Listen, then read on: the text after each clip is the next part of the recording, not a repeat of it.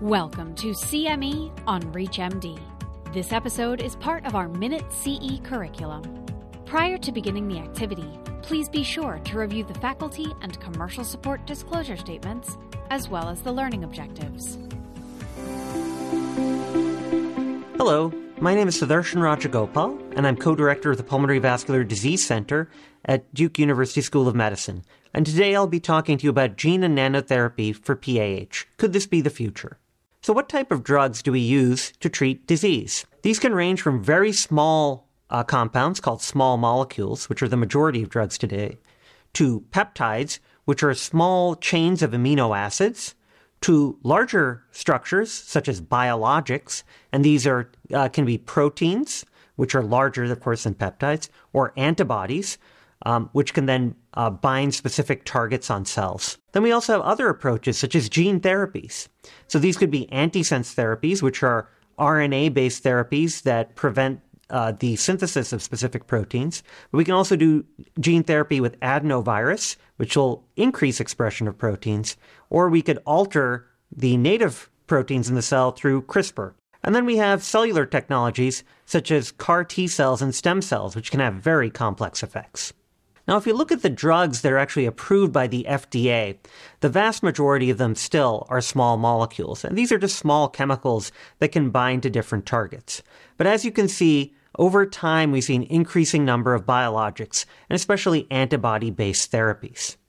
Now, there are other approaches to target these drugs to specific areas. And when it comes to pulmonary arterial hypertension, we frequently think about delivering drugs directly to the lungs. Now, historically, that hasn't been the approach as much. We've primarily used drugs that are either taken in an oral formulation or given through an IV or other form where it leads to systemic delivery.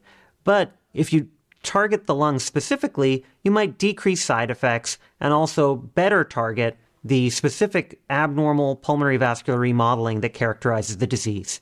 So the idea would be that you have fewer side effects and more efficacy with this approach. And this could be through the inhalation of aerosols, and depending on the size of those particles, they can either be deposited in the upper airways, lung, or actually in the alveoli. But then there are other approaches where you can inject compounds that have nanocarriers that will specifically target the lung vasculature. So I'm just going to highlight a few of these new therapeutic modalities in PAH. One is sotatercept. This is a biologic, so it's an antibody that targets activins, and it acts like an activin ligand trap. So it prevents activins from binding to their receptors, and it allows BMPs, or bone morphogenetic proteins, to bind to BMPR2 and increase that signaling. This is a really novel approach. We also have a number of new formulations of drugs for inhaled therapy. We have had inhaled treprostinil as a therapeutic approach and inhaled iloprost, but a lot of our other drugs in the PAH field have been systemically delivered. But now there are some clinical trials ongoing with drugs such as inhaled seralutinib or inhaled imatinib. And then in earlier phases, we have gene therapy approaches that try to increase expression of proteins.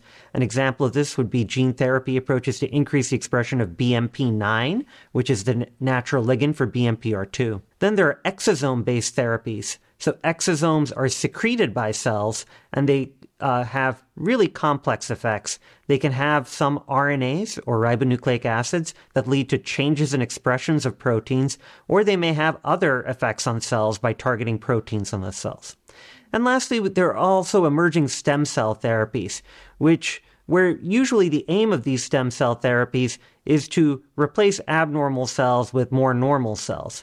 But these can also have complex effects through the secretion of what we call paracrine factors. That is, that the stem cells secrete good factors that can have an effect to improve disease. So to summarize, we now have a number of different ways of developing new drugs to treat diseases such as PAH. Now, the current FDA-approved therapies for PAH are small molecules, although we may see a biologic therapy approved shortly. Future therapies in PAH include biologics and novel delivery systems for different formulations of drugs to go directly into the lungs. And lastly, these new approaches have the promise to better target the molecular abnormalities in PAH or target the lung directly with fewer systemic side effects. Thanks for joining me today. You've been listening to CME on ReachMD. This activity is jointly provided by Global Learning Collaborative, GLC, and Total CME Incorporated, and is part of our Minute CE curriculum. To receive your free CME credit or to download this activity, go to reachmd.com/CME. Thank you for listening.